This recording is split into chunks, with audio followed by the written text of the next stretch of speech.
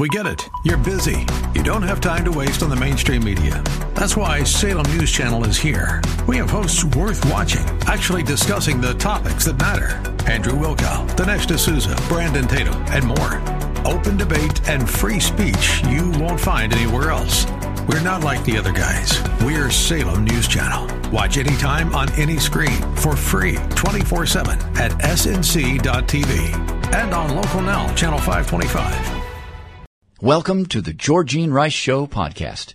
This program was originally broadcast live on 93.9 KPDQ. We hope you enjoy the show. Well, good afternoon and welcome to the Friday edition of the Georgene Rice Show. James Blend is producing and engineering today's program. In the first couple of segments, we'll take a look at the day's headlines and then the lighter side of the news. And in the second hour of today's program, The Christian Outlook, featuring Jennifer Kennedy as she discusses two California bills, AB 957 and AB 665, that would result in the government taking children away from parents who disagree with the government's ideology on gender transition. We'll also hear from Adam Rasmussen of the Cultural Research Center discussing the decline of the Christian faith in America and the drop in church attendance and moral values as outlined in the American Worldview Inventory 2023 by the Cultural Research Center at Arizona Christian University. And finally, we'll hear from historian Carl Trueman about the prevailing negativity in today's culture, but also the hope and the emphasis on the importance of building positive communities. That's all coming up in the second hour of today's program, this week's Christian Outlook. But first, some of the day's headlines. The Supreme Court ruled today that Texas and Louisiana do not have standing to sue the Biden administration over a deportation policy it instituted in 2021. The case, United States versus Texas, was decided 8-1 and stems from a Department of Homeland Security policy that prioritizes certain groups of illegal immigrants for arrest and removal, namely suspected terrorists, dangerous criminals, and those recently caught at the border. In a memo, Secretary Alejandro Mayorkas, he explained DHS does not have the resources to apprehend and deport all of the 11 million, some suggest 17 million, migrants in the country illegally living in the U.S. Texas and Louisiana claim that this violated federal statutes that purportedly require DHS to arrest more illegal immigrants pending their removal. The U.S. Navy detected what it suspected may have been an implosion within hours of the Titan submersible descending into the ocean to visit the Titanic wreckage. A U.S. defense official said the Navy began listening to the Titan immediately after the vessel lost communication with the mothership, approximately an hour and 45 minutes into its mission Sunday morning. The official said the Navy's top-secret acoustic detection system picked sounds up that were consistent with either an explosion or an implosion near where the Titan was found on Thursday. President Biden reportedly shocked a group of U.S. officials after openly discussing sensitive information regarding the Chinese spy balloon with a room full of donors. On Tuesday, the president told about 130 guests at a fundraiser in California that Chinese President Xi Jinping was embarrassed after the U.S. shot down the Chinese spy balloon off the coast of South Carolina in February. The reason why Xi Jinping got very upset in terms of when I shot that balloon down with 2 boxcars full of spy equipment in it is that he didn't know it was there, Biden reportedly said at a private Kenfield home on Tuesday. No, I'm serious, he went on to say. That's a great embarrassment for the dictators when they didn't know what happened. U.S. officials in attendance were surprised by the president's remarks at the campaign event, according to the New York Times, which reported that an anonymous source confirmed Biden's comments were accurate.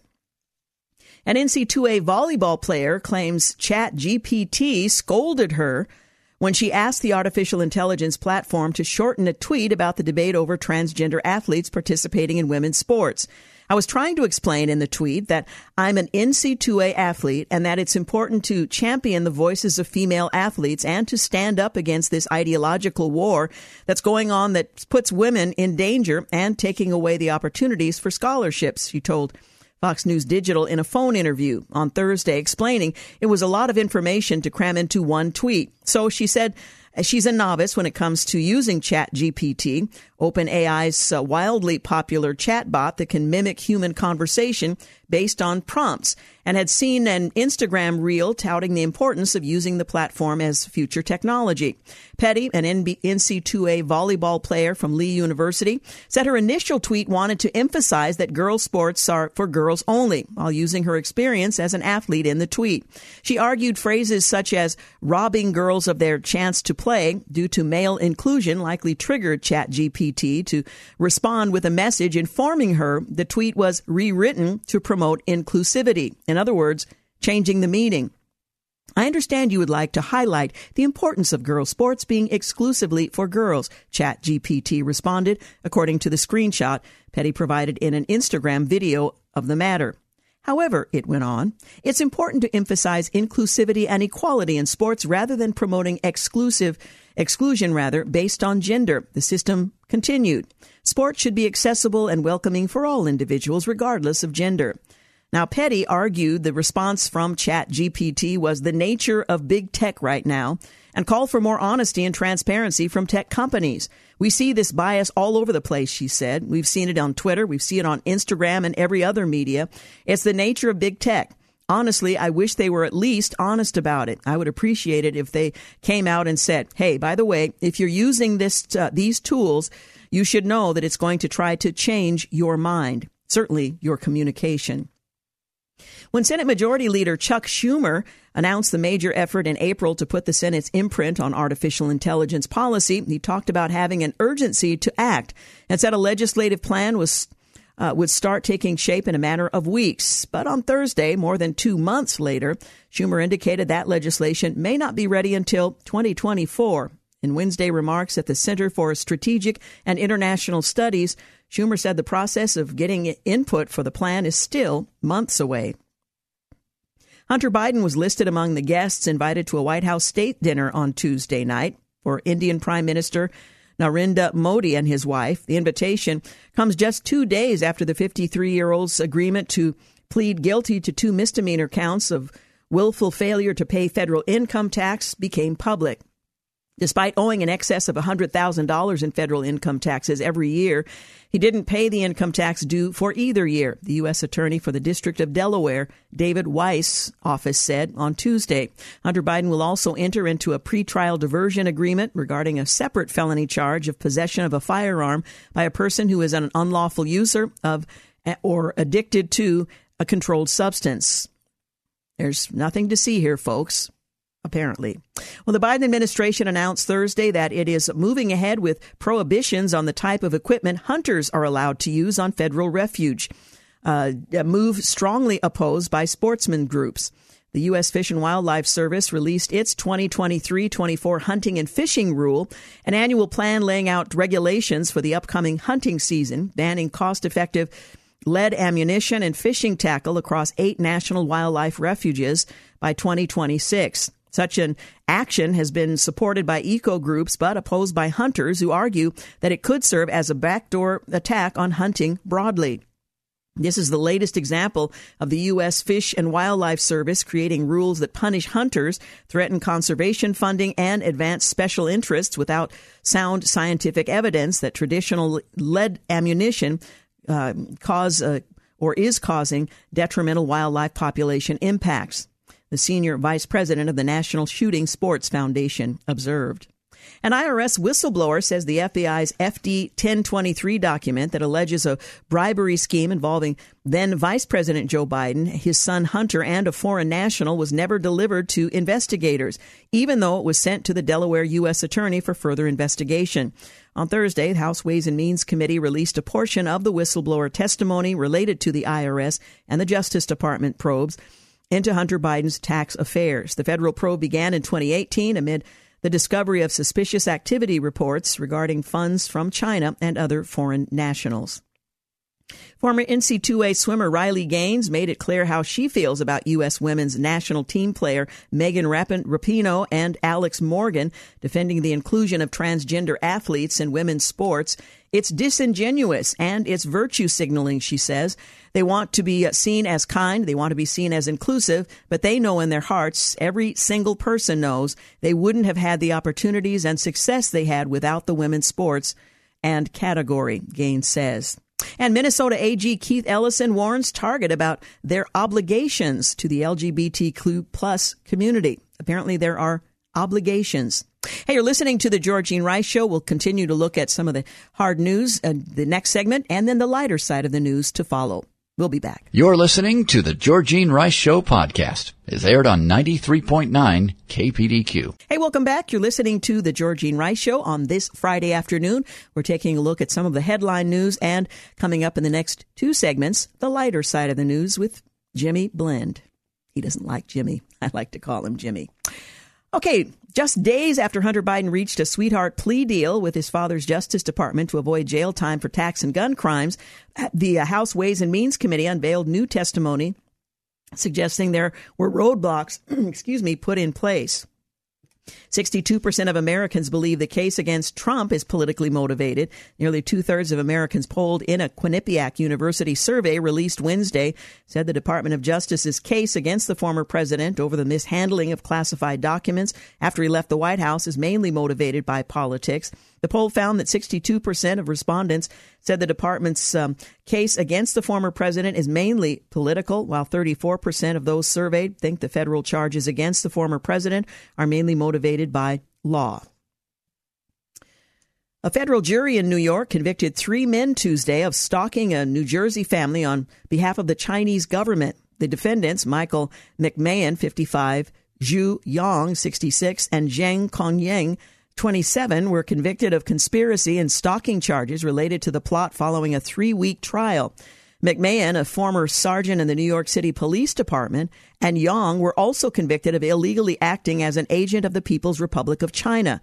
The guilty verdicts are the first trial victory in the U.S. Department of Justice's effort to combat Operation Fox Hunt, the Chinese Communist Party's international alleged anti-corruption campaign targeting those the Chinese government considers fugitives, often former officials or rich individuals suspected of economic crimes. American Federation of Teachers President Randi Weingarten was appointed Monday to a new Department of Homeland Security School Safety Advisory Council tasked with making recommendations on the emergency management preparedness measures and safety and security in schools. Weingarten rose to prominence during the COVID pandemic as one of the chief advocates for school closures. The AFT, the nation's second largest teachers union, pushed the CDC to delay opening schools well after most other developed nations had returned children to the classroom. Emails obtained by Americans for Public Trust revealed. In the fall of 2020, Weingarten denounced calls to reopen schools as reckless, callous, and cruel. Her appointment was met with criticism from Republican lawmakers who don't feel she should be rewarded after fighting to keep schools closed during the pandemic, which has had a devastating effect on the emotional, social, and educational well-being of U.S. children. A Russian court upheld the extended detention of Evan Gershkovich, I want to say Gerskovich, but it's Gerskovich. There you go. The Wall Street Journal reporter deemed by the U.S. to be wrongly held, ordering that he remain in Moscow's prison until at least August 30th. Former White House chief medical advisor Anthony Fauci said he's worried about the future of the U.S. due to what he described as the normalization of untruths. The normalization of untruths. While appearing on the Hill's Future of Healthcare Summit on Thursday, Fauci was asked if he was worried about the country as it heads into the 2024 election season. I worry about the country a lot because what we are seeing, I think anybody who just takes a deep breath and looks at what's going on, that we are in an era of what I call the normalization of untruths. Well, certainly the COVID era was that. for reasons I think he is not referring to. But Fauci, who left government work at the end of last year, was a noted distributor of untruths throughout the pandemic. The former CDC director Robert Redfield testified in March that Fauci's suppression of the COVID-19 lab leak theory was antithetical to science. The House Select Committee on the coronavirus pandemic revealed days earlier that Fauci prompted a scientific study in February of 2020 that purported to debunk the lab leak theory. Fauci has also been criticized for repeated flip-flopping on his support for vaccine mandates and the effectiveness of masks. The median age in the United States reached a record high of 38.9 in 2022. That's according to data released Thursday by the Census Bureau. It's a rapid rise. In 2000, the median age was 35, and in 1980, was 30. While many 38-year-old millennials may still feel young, that age is an unusually high median for the country. Low birth rates are the main driver of the nation's rising median age, experts said. Birth rates fell steeply in the first year or so of the coronavirus pandemic. Since then, they have ticked up. Still, since the beginning of the Great Recession in 2007, fertility has remained very low compared with previous generations. A Texas college has been accused of firing a biology professor because some students took issue with his teaching that the sex of a human being is determined by their chromosomes. By the way, the sex of a human being is determined by their chromosomes. Well, St. Philip's College, which is part of the Alamo Colleges district, reportedly fired Professor Johnson Varkey in January after teaching at the academic institution for around 20 years. The First Liberty Institute, a law firm based in Plano, Texas, that often handles religious freedom issues, sent a complaint letter on Tuesday to officials at the college. According to the complaint letter, Varkey was fired after students walked out of his class when he spoke about how human sex was determined by chromosomes as opposed to a chosen gender identity. Varkey was terminated in late January under the accusation of having engaged in religious preaching, discriminatory comments about homosexuals and transgender individuals, anti-abortion rhetoric, and misogynistic banter. So apparently known fact and science is no longer welcome. A girl from the United Kingdom who had both of her breasts removed during a medical gender transition is calling out the gender clinic that was involved in some of her care. Jasmine, a former patient of the Tavistock Gender Clinic, says she regrets medical interventions to change her gender. The girl reported that the transitioning made her feel worse at every stage. Jasmine said she was relying on medical professionals. I don't really know what it's like to have the body of an adult, she said. I kind of feel a little bit mutilated and like an experiment gone wrong walking through society sometimes. I feel like sometimes jealous of other people, women who are biologically female, that they still have their natural voice, their natural characteristics, and I don't anymore, she continued. One of many stories and voices currently being raised. A contingent of House Republicans have been increasingly chomping at the bit to impeach Joe Biden over his willful failure to secure the southern border. So on Tuesday, Colorado Representative Lauren Boebert unexpectedly filed a privileged resolution calling for a floor vote to impeach Biden. The move reportedly caught Speaker Kevin McCarthy off guard, and he called it flippant. However, he was able to reach an agreement with Boebert to send the question of impeachment to the House Judiciary and Homeland Security committees, which the House voted in favor of doing. Meanwhile, Democrat lawmakers are quick to lament the move and charge Republicans with political grandstanding. Well, as Republicans warned Democrats when they went on their impeachment warpath against the previous president, what goes around comes around.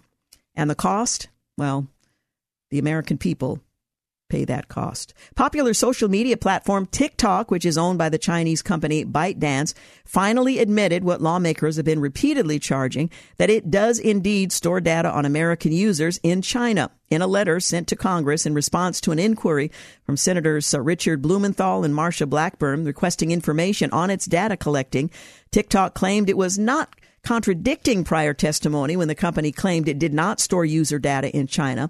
Effectively playing a game of semantics, TikTok acknowledged in the letter that the company does collect and store creator data in China, but that it stands by congressional testimony. We were asked about and our testimony focused on the protected user data collected in the app, not creator data, end quote.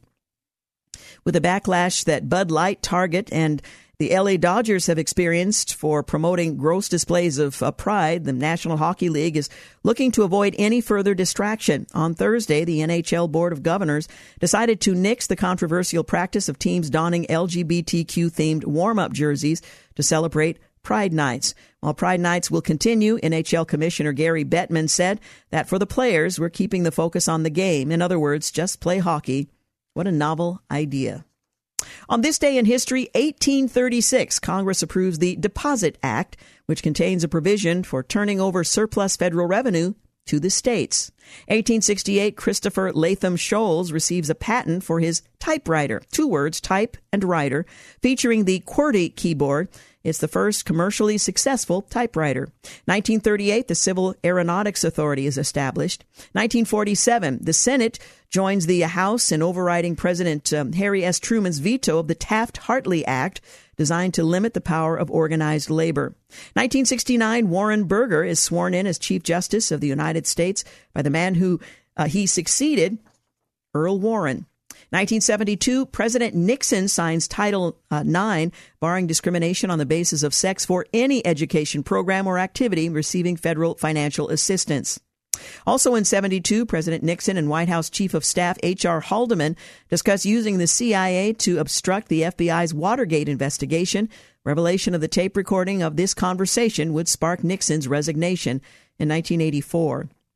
1985, all 329 people aboard Air India Boeing 747 are killed when the plane crashes into the Atlantic Ocean near Ireland because of a bomb authorities believe was planted by Sikh separatists. And finally, on this day in history, 2018, 12 boys and their soccer coach began exploring a cave in Thailand, before getting trapped, leading to a widely publicized rescue effort.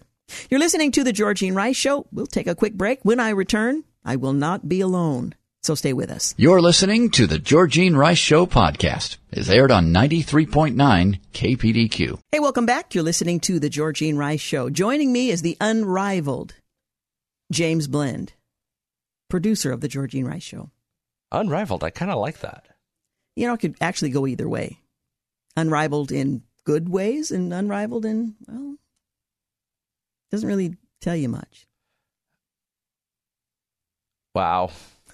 Sorry, did I burst your bubble? Of course, I only meant unrivaled. Not atypically, yes, you did. In your professional capacity, in your communication skills, in your dedication to hard work. That better? Yes. Okay. Much. Believable, no, but better, yes. Well, we want to take a look at the lighter side of the news in this second half of the first hour of today's program. Beginning with this little tidbit. A porta-potty truck crashed, leaving Massachusetts littered with toilet paper. You thought it was something else. Toilet paper was seen on a street in Revere, Massachusetts on Monday after a crash that involved a porta-potty truck. The crash happened on one of the major parkways where police and fire crews were seen responding and cleaning up the debris left behind. And again, we're talking toilet paper. It's unclear exactly how the crash unfolded, but it appeared to have involved 2 trucks. One person appeared to be hurt during the incident. Additional details are yet to be revealed. Can you imagine if that crash was 3 years ago? There'd be a riot for that toilet paper. Well, that's probably true. I'm just grateful that the porta potties were not involved directly. No porta potties were hurt in the writing of the story. There you go. And then there's this. Sisters in Houston, Texas went viral on Instagram. I guess that's the thing to do. You want to go viral on Instagram. You haven't really lived until you've gone viral on Instagram. Anyway, why is it every time I go viral, it's just with a fever? Yeah, probably. They went viral on Instagram for wedding-themed ladies' night as the family gives their dresses new life. And here's what they did. Here comes the bride. That's what diners at the True Food restaurant in Houston, Texas saw on May the 18th after a family of 7 women donned their wedding gowns during their last girls' night. So they just went out for a dinner together and they all wore their wedding gowns. Alexis Houston, 25, a lifestyle content creator, uploaded a snippet of the outing onto Instagram, which featured her mother, Terry Bonin, 54, her sisters, Madeline, Sydney, Annalise, and Kate, and her sister-in-law, Hannah. They're all between their 20s and 30s. My mom, 5 sisters, and I wore our wedding dresses for our monthly dinner and dessert. Houston captioned her Instagram reel, which has been seen by over 7.7 million viewers. And I guess you haven't lived until you've gone viral. You have millions of viewers who don't know you, care nothing about you, but they've actually seen your picture, and that somehow conveys value. On a phone call, Madeline, Sydney, Hannah, and others revealed the unique family outing came after one of the sisters found a similar video of a group of women re-wearing their wedding dresses. After a brief back and forth, the tight-knit group of 7 decided that they should don their own wedding gowns or their most expensive evening gown for a one-of-a-kind ladies' night. And it was a pretty big deal for onlookers. I hope they didn't go for pasta. Why? Stains. Think of the stains. The sauce, yeah. Yeah.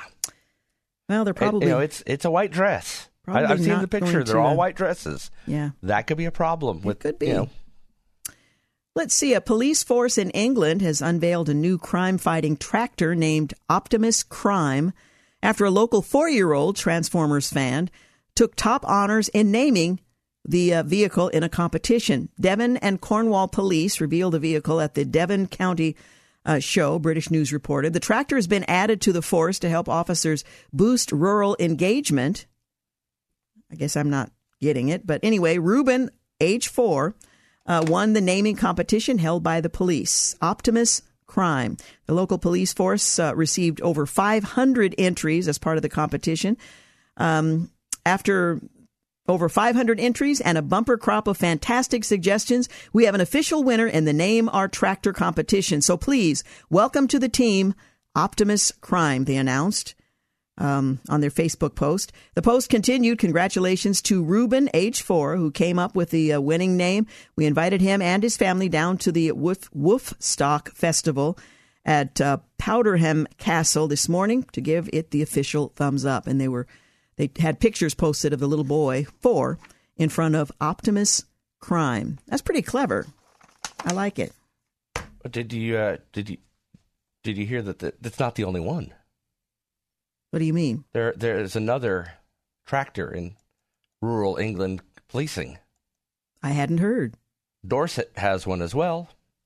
And its name is Robocrop. Seriously, that's I'm not making that up. That's actual Robocrop.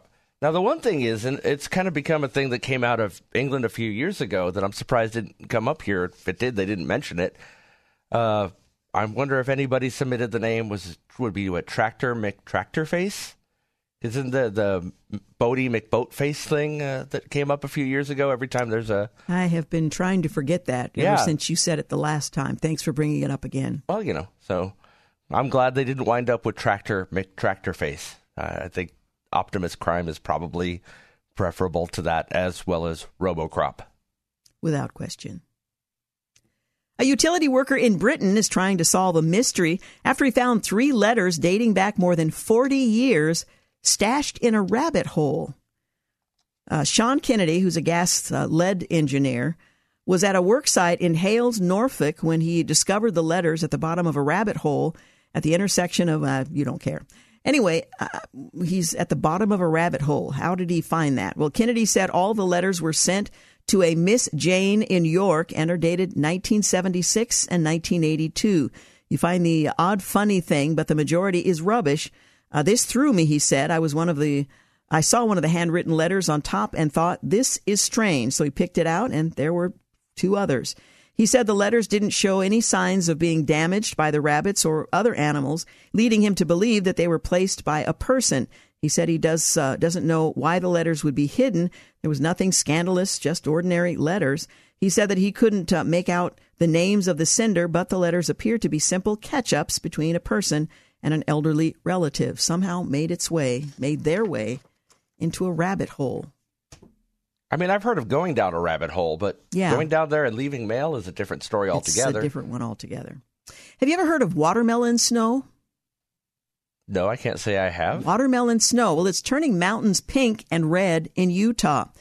Mountain snow in Utah County is turning shades of red, pink, and orange due to what experts said is a phenomenon called watermelon snow. Visitors at the Cache County Mountains captured photos showing the unusual hue to the remaining snow, and scientists said it's a natural phenomenon caused by a blooming green algae that apparently appears red. It's found in mountain ranges around the world. The snow algae produces a pigment that basically darkens their cells, and it acts as both a protection against UV, so it protects their DNA and other aspects of their bodies, if you will, from damage because they're in such a bright place. But then also it has a secondary benefit of causing these cells to absorb heat, which melts the snow around them that allows them to actually access water because we're out here in a world of water right now, but none of it is accessible because it's snow. Scientists said earlier this year that the amount of the algae found in the western United States could be a contributing factor to drought conditions, so it's somewhat concerning, but it's called watermelon snow. You know, after hearing that watermelon snow a couple times over the last few minutes, I'm kind of in the mood for one of my favorite summertime items, Hawaiian shave ice. Ooh, that sounds good. Doesn't it sound like the perfect flavor? Like, would you like a watermelon snow flavor? Well, yes, I would. That sounds really good. I agree. That's why I said it. Thank you. You're welcome. Well, neighbors have solved. You may remember bringing up the story about the pasta dump a few weeks back. Well, neighbors have apparently solved the mystery. The township's public works department cleaned up the mess, and now they know how it got there in the first place. There are now some answers regarding a fascinating macaroni mystery in a New Jersey town that has captivated the internet. It all started when hundreds of pounds of pasta was found by a city council candidate along the banks of a brook in a wooded part of Old Bridge. Keith Ross, who lives nearby, said there was likely 200 pounds of alphabet noodles and spaghetti just left there with no explanation. No meatballs, no sauce were included, just mounds and mounds and mounds of pasta. And while the pasta appeared to be wet and limp in pictures, it wasn't like that when it was dumped there. The pasta was raw, but then the heavy rains over the weekend came, making the mounds look like they'd been cooked before they were dumped in the Middlesex County town. Well, neighbors said that the oodles of noodles came from a nearby home that's up for sale. A military veteran moving out of his mother's house after her death seemingly found a stockpile of old food that she had kept in the home. I mean, I really feels like he was just trying to clear out his parents' house, and they were probably stocked up for COVID, said one neighbor. Well, no matter the facts, the picture still went viral with captions saying things like the lead suspect is a man by the name of Al Dente. Get it? Al Dente. Or don't forget his partner in crime, Linguini. Ha. Well, others wondered whoever did the dump, whether or not they'll be sent to the Penny or Penne Tinchery. Okay. And it wasn't known if what was left there was pasta expiration date. Pasta expiration date. Well, I mean, the other thing is, did they check in with the resident cook? Chef, boy, do we need to take a break. That was really good. Okay, thank you. Chef, boy, do we need to take a break. So we're going to do that. The chef has insisted. So we'll be back. You're listening to the Georgene Rice Show. You're listening to the Georgene Rice Show podcast. It's aired on 93.9 KPDQ. Hey, we're back following the orders from Chef Boy, Do We Need a Break? Continuing our look at the lighter side of the news. I say we because James Blend has joined me for just such a quest. Well, I'm up for the challenge. Thank you. After first being created in 1936, Oscar Mayer's iconic hot dog-shaped vehicle, long known as the Wienermobile, is undergoing its first ever name change. The company announced it's now going to be the Frankmobile, paying homage to the 100% beef Franks as a new recipe is debuted this summer. Did you know there was a new recipe? I did not. It's debuting this summer. Did they mention that when they were here? I wasn't here, so I don't know. I wasn't either. I was so bummed. We both missed the day that the Wienermobile, or now the Frankmobile apparently, came to the stations and visited. Well, the name may have changed for the conspicuous vehicle. The appearance has not been altered much. New exterior decals with the Frank whistles to replace the old Wiener whistles are the most notable visible differences, with a new promotion perhaps attracting the eye of those with a certain name. The fleet of 6 new vehicles will be participating in the Frank for Franks promotion, allowing anyone named Frank, we have one here at the station, to stop by and grab a coupon for a free pack of Oscar Mayer 100% beef Franks. That's right, we do have 2. Those who are interested in tracking the Frankmobile as they travel the roads of the country can find more at their website. I like the Wienermobile myself, but I think it's one of those things where, you know, I appreciate the branding, I appreciate the publicity campaign, but it's the type of name that it's not gonna stick. It's just gonna be what people call it. Yeah, probably. It's the Wienermobile. Forever and always. Yep. Well, one young woman says that her boyfriend is so cheap that he peels bananas before weighing them at the grocery store. They didn't appreciate his frugality, as you might imagine. This is an Australian influencer. Is being ripped online after he claimed to save money by peeling grocery store bananas before weighing them, which had the critics advising his girlfriend to dump the cheapskate. A video detailing his unorthodox method of conserving cash has amassed more than 800,000 views on TikTok, making him a, in quotes, influencer who's been seen by many people who could really care less. The man had his bananas penny pinching habit aired recently by his girlfriend on their joint account, where the duo frequently share tips on how to enjoy life without breaking the bank. In the clip, captions, "How my frugal boyfriend saves money on his bananas," and subtitled "The Second-Hand Embarrassment," though. Mason can be seen peeling one of the potassium-rich fruits before bagging it and heading to the self-checkout at the grocery store. He then puts the lighter item on a scale, which generates the cheaper price than it would if the banana was still in its skin. His demonstration didn't resonate well with commenters, many of whom felt that he was going a bit overboard on the quarter hoarding. That's not frugal, that's penny pinching.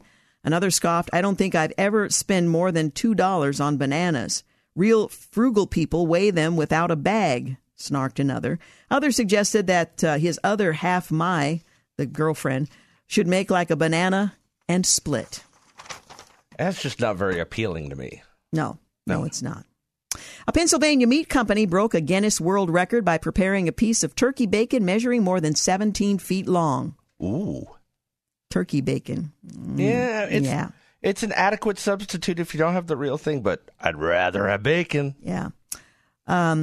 Godshall's Quality Meats in Lebanon celebrated National Turkey Lovers Month and the first day of the summer on Wednesday by cooking the world's longest piece of turkey bacon. The company's president said the breakfast item cooked for more than 6 hours in a smokehouse oven measuring 25 feet long and 10 feet wide.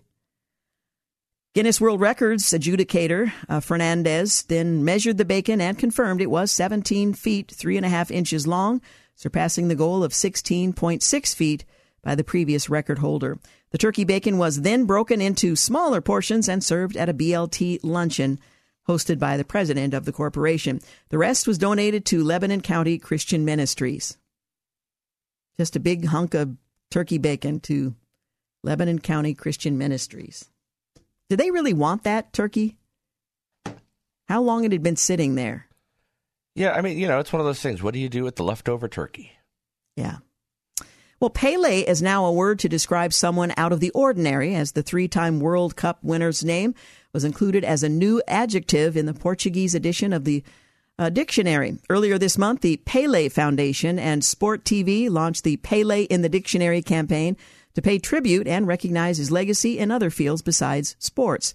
Having reached more than 100,000 signatures, the name of the former player who died in December is now an entry in the dictionary. If you say someone has been Pele'd or you are Pele, that's saying you're out of the ordinary. Again, someone or something out of the ordinary who, by virtue of their quality, value, or superiority, cannot be equaled to anything or anyone just like Pele. The dictionary entry, which was unveiled at the Summit of Sports event on Wednesday. So it's a compliment to be Pele'd as opposed to waylaid. I'm waiting.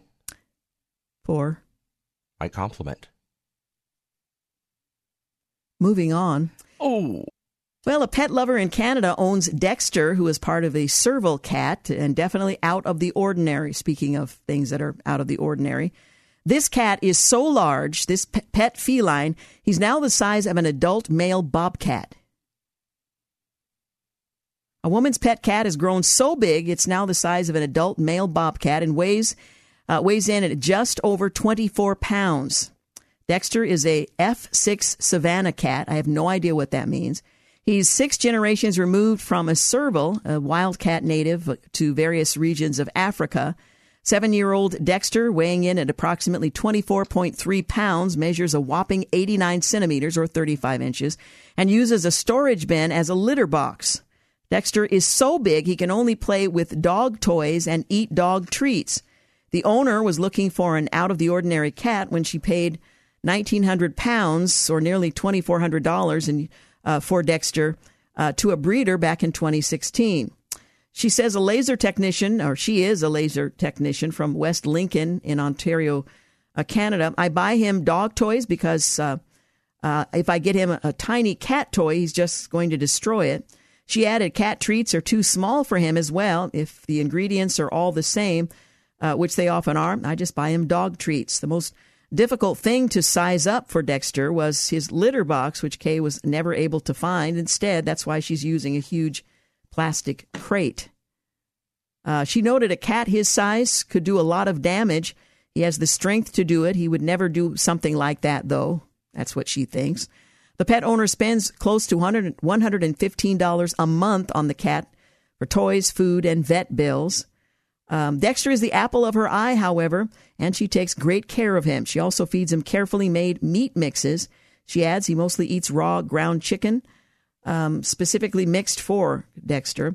And she says if you were to try and make it yourself, you would probably get the minerals and nutrients wrong. It's a special mix for her beloved cat. $150 a month to feed a cat. I don't eat that much a month. I don't think I do either, but, there are times where it seems like a worthy goal. Yeah. All right, we're going to take a break. We've got news and traffic coming here at the top of the hour. And when we return, this week's Christian Outlook. So stay with us. You're listening to The Georgene Rice Show. Thanks for listening to The Georgene Rice Show podcast. If you'd like more information on today's guests, please visit the show at kpdq.com and like us on Facebook. And join us live every weekday at 4 for more critical thinking for critical times on 93.9 KPDQ.